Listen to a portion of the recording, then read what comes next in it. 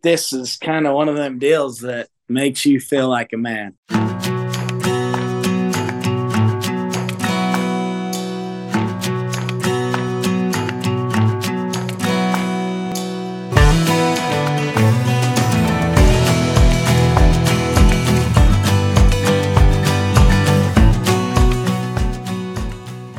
Welcome in to Like a Man. I'm your host, Miles Nielsen. On today's show, I brought back Earl Bailey, and we discussed what it's like to be a real-life cowboy. Let's give it a listen. Have you ever been on the mountain and got caught in a lightning storm or anything like that? Yeah, I have. I have. What was like the worst experience that you had there? Um, Gosh, I mean, I've had a few, so I'm trying to think of one of the better ones we've had. It's amazing when you're on the mountain and those dark clouds roll in. I mean, even how fast it can happen and how fast it changes the temperature. I know a few years ago we were on the mountain and that happened to us, and we were a long ways from camp or any kind of shelter, and those dark clouds rolled in, and I mean, it dropped to the temperature to the point where you left not needing any kind of a jacket or vest or anything else, and when they rolled in and it cooled down, you were wishing you had something.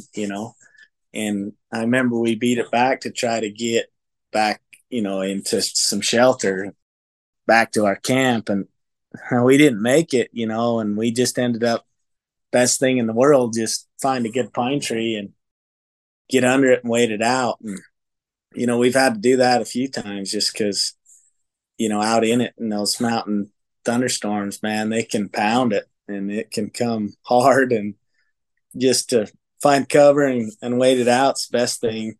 I've been in a couple deals sleeping out under the stars a time or two and had some lightning roll in, and wow, I actually kind of scary. Just when that stuff's cracking around you everywhere and popping, and it's the middle of the night and you're just out under the stars. You don't have a tent or anything else, and it makes you think about, for me anyway, how the old timers did that. Like, they didn't have tarps. I mean, we usually have a tarp or something to cover you up, but to deal with that without a tarp and just taking it on, it's like, holy moly, a lot tougher. I mean, or braver than I am, but just a couple experiences there. Yeah, we've had a few.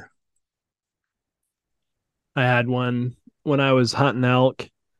My dad took me on top of the mountain and we could see some clouds in the distance, and I was like, I'll be okay. And then right when I start going, it was coming right my way, and I was like, this sucks. And I was up on the West Mountain, just above Jerusalem.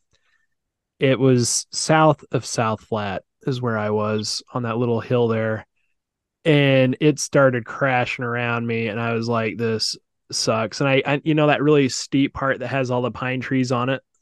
Yeah. I was sliding down that, and I swore I was going to snap my knees because I kept sliding down that. And then I got to the bottom and it kind of stopped, and there was like a bull elk there that was tiny. And I was like, I'm just going to shoot it to get this hunt over with because I don't want to get stuck in this again.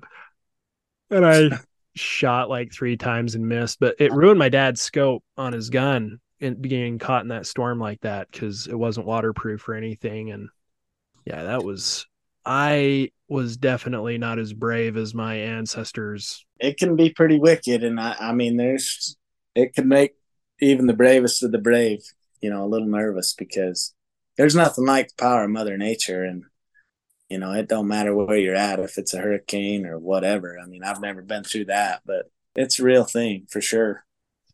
Um, how has this career in this lifestyle choice helped your faith in God? Oh, that's a good question, because the neat thing about, I think, what we do is you get to see, God's hand in everything you do, like everything. It don't matter if it's the beauty of the day spent on the mountain, Oh, the blessings of rain or snow, in the winter months or the summer or whenever you need it.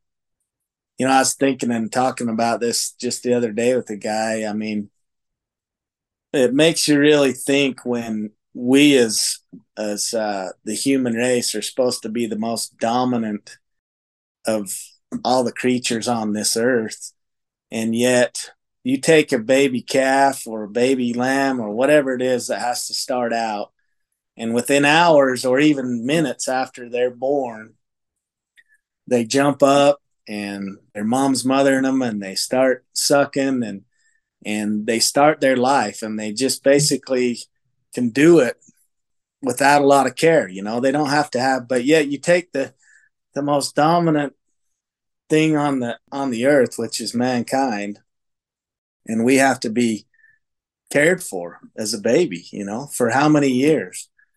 And it just makes you, in my opinion, it makes you realize and understand that there is a big purpose to this life as far as what our Father in Heaven's plan is.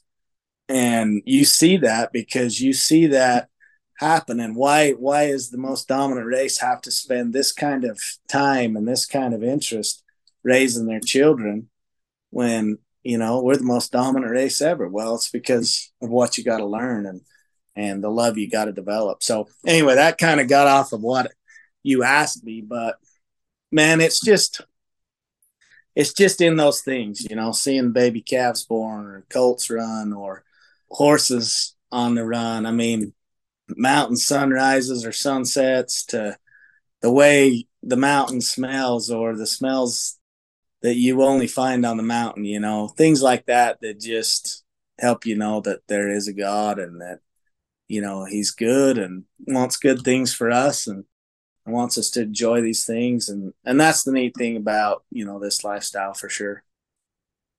I remember you had a calf die and you were looking at it and it was like you knew that there was life because you weren't looking at the calf, you were just looking at this lump of matter, that it wasn't a lump of matter when it's like, when it had its spirit and stuff like that, right?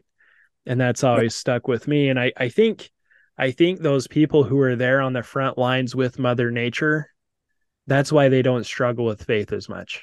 You know what I mean? Because you Yeah. are seeing the miracle of nature every day and living in Yeah. it. Well, I think it too, I talked about this with a friend earlier this spring. I mean, you take somebody like a doctor, or I mean, we have a cousin who does a lot of good for a lot of people because of the talents that he has.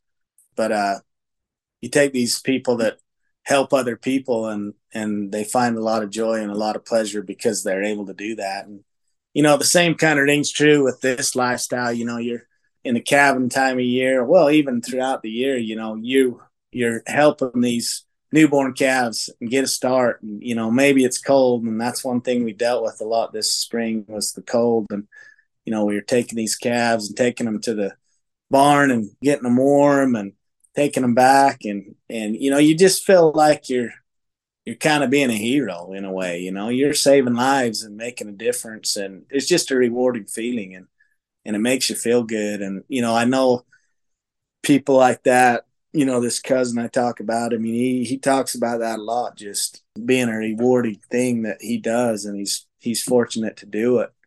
And there's rewards like that money can't bring you, that you just feel like you're making a difference, pulling a calf or helping a cow that's down or sick, or doctoring a sick calf or cow, whatever it is, I mean, you just feel like you made a difference, and it's rewarding.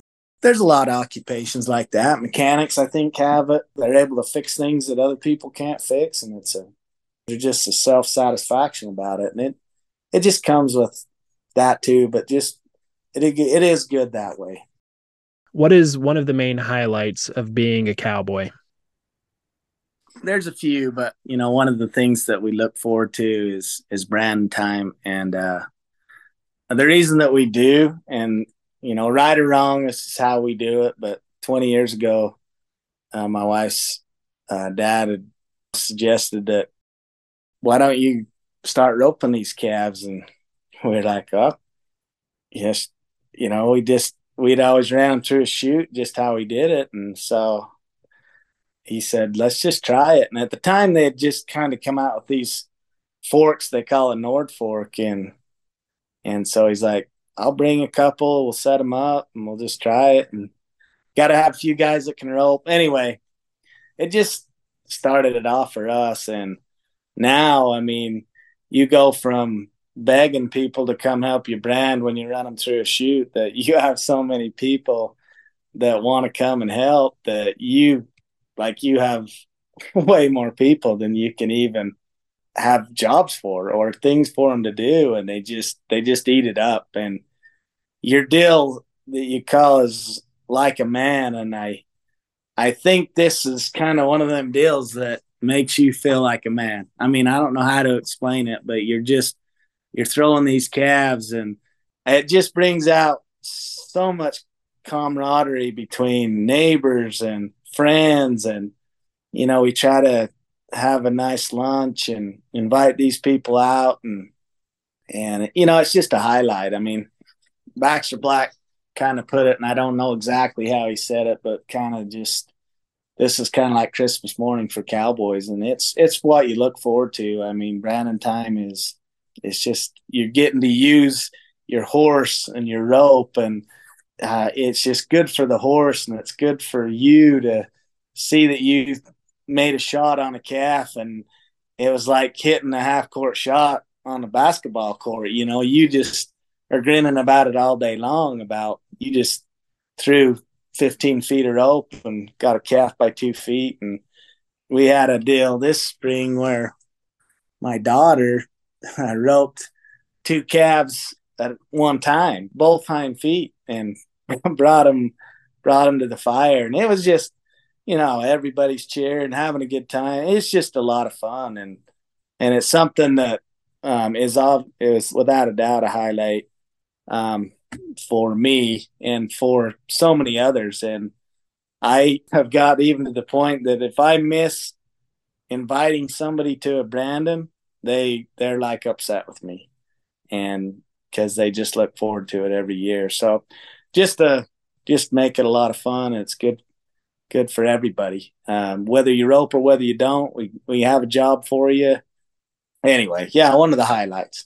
So when you're branding, you have an actual brand, an iron in the fire, and you're still doing it that way. You don't have some electrical brand or anything like that. Well, we've actually gone to the electrical just because we've tried the fire and we've tried propane burners. And if you got a lot of brands, it's easier to do it that way because you're just pulling brands out all the time, and it's hard to keep them hot and keep it even on the heat of the brand and different things. So we kind of, I mean, I wouldn't say we're 100% traditional on everything because guys will say, well, the Nord Forks aren't traditional either. You got to head and heat them. And we've done both, but we have gone to electric brands just because the heat on them's even, they're fast. You don't only have to have, but a couple of them. Whereas firebrands and you got to have, geez, 7 or 8 of them to keep them all hot enough when you're really bringing lots of calves in. So there's just different aspects about it that some guys are big on, some guys it's not a big deal, and we've just found for our deal to use the electric ones. It's just been easier and faster and a little better, but not right or wrong one way or the other with the other ways. It's just kind of what's been better for us. So Nice. Is there yeah. anything else I'm missing? I think the one aspect I'd like to just point out, Miles, and I think a lot of people, you hear all this Yellowstone craze, and people think that this is lifestyles kind of like that, and not necessarily Hollywooded up, but it's a good lifestyle, but it's a hard thing too. I mean, you really don't. I don't know that people really realize that you're more of a slave to it than it is to you. I mean, you never get a break from it, and when I say you never get a break. I mean, there's always something to do. And, you know, it's hard to go places because you have the care of animals that need care 24/7, 7 days a week, you know? And so there's no really vacation. So I think you find your joy in being passionate about what it is you want to do. And you find your joy in spending those times at branding and going on the mountain and doing these things that, you know, maybe your only break, but you're still doing what you're doing because you don't get a break from it and you never leave it. Like it don't go away. And so, you know, to go on vacation and go do things, I mean, it makes it hard because I don't think that's something that people see or realize. And I'm not trying to be down on the life. I'm just saying that it's kind of the real part of what it is. And I really do believe that to stay in it and do it, you have to love it. You have to be passionate about what it is you're doing because it weighs on you at times, you know, when you can't ever get away from it. 8 to 5 job, you go home, you can do what you want after you get home, you know. You don't have that luxury here and it does, you know, it doesn't go away. So it's just a part of it, you know, something I wanted to talk about because it's really hard. You know, we haven't talked about it, but just I've had some opportunities for sure, but it's hard for young people because I think it's such a challenge for the amount of money that it takes to get into this lifestyle and do it, that it's made it more like for the rich and the people that's got money. And you know, that's hard because I don't know that they have the kind of passion and love that they need to really live the life, but they want to be called cowboys or whatever. I own a ranch kind of a deal. And I think those people that are young and hungry for it, you know, miss out because of the amount of money it takes. And I know this is kind of going off on stuff, but anyway, I think it's a big part of really maybe what you need to talk about or even understand about in the life because I just feel like too many people think that it's all just John Wayne days and you know it's all just like it is on Yellowstone and it's all easy and you know it's a good life but it's a tough life too and you know the ups and downs of drought and poor calf crop or poor prices for calves. I mean it just there's a lot of things that weigh on you and make it tough, but you weather through it because you're passionate and you love it and just like anything else. So I've talked to many farmers about that where you're choosing the lifestyle. You're not going to Mexico for the weekend. You're not going to all these places around the world because you got stuff to tend to. And that's like you said, though, you're close to nature and you're doing things that people want to go do for their vacation. Right. yeah. So. Yeah. And that's the thing. And, you know, I guess I like to talk about it, Miles, just not necessarily and to be down about it. It's a real thing. And I feel bad for younger people, my kids and kids at my age that would, you know, love for the opportunity to do it. Some not really realizing that what it entails to live the life, but think they do and, you know, are hungry to try. And I feel like you're just going to miss out because of the expense and what it takes to do it today. And, you know, it doesn't take away from the fact they can go work somewhere and learn it and do it still. But to have your own deal, I mean, it's a challenge. So anyway, just maybe a topic for another day, even. We're going to end here. I want to thank Earl for coming on and giving us an idea of what it's like to be a real cowboy. And I also want to thank everybody for listening. Until next time.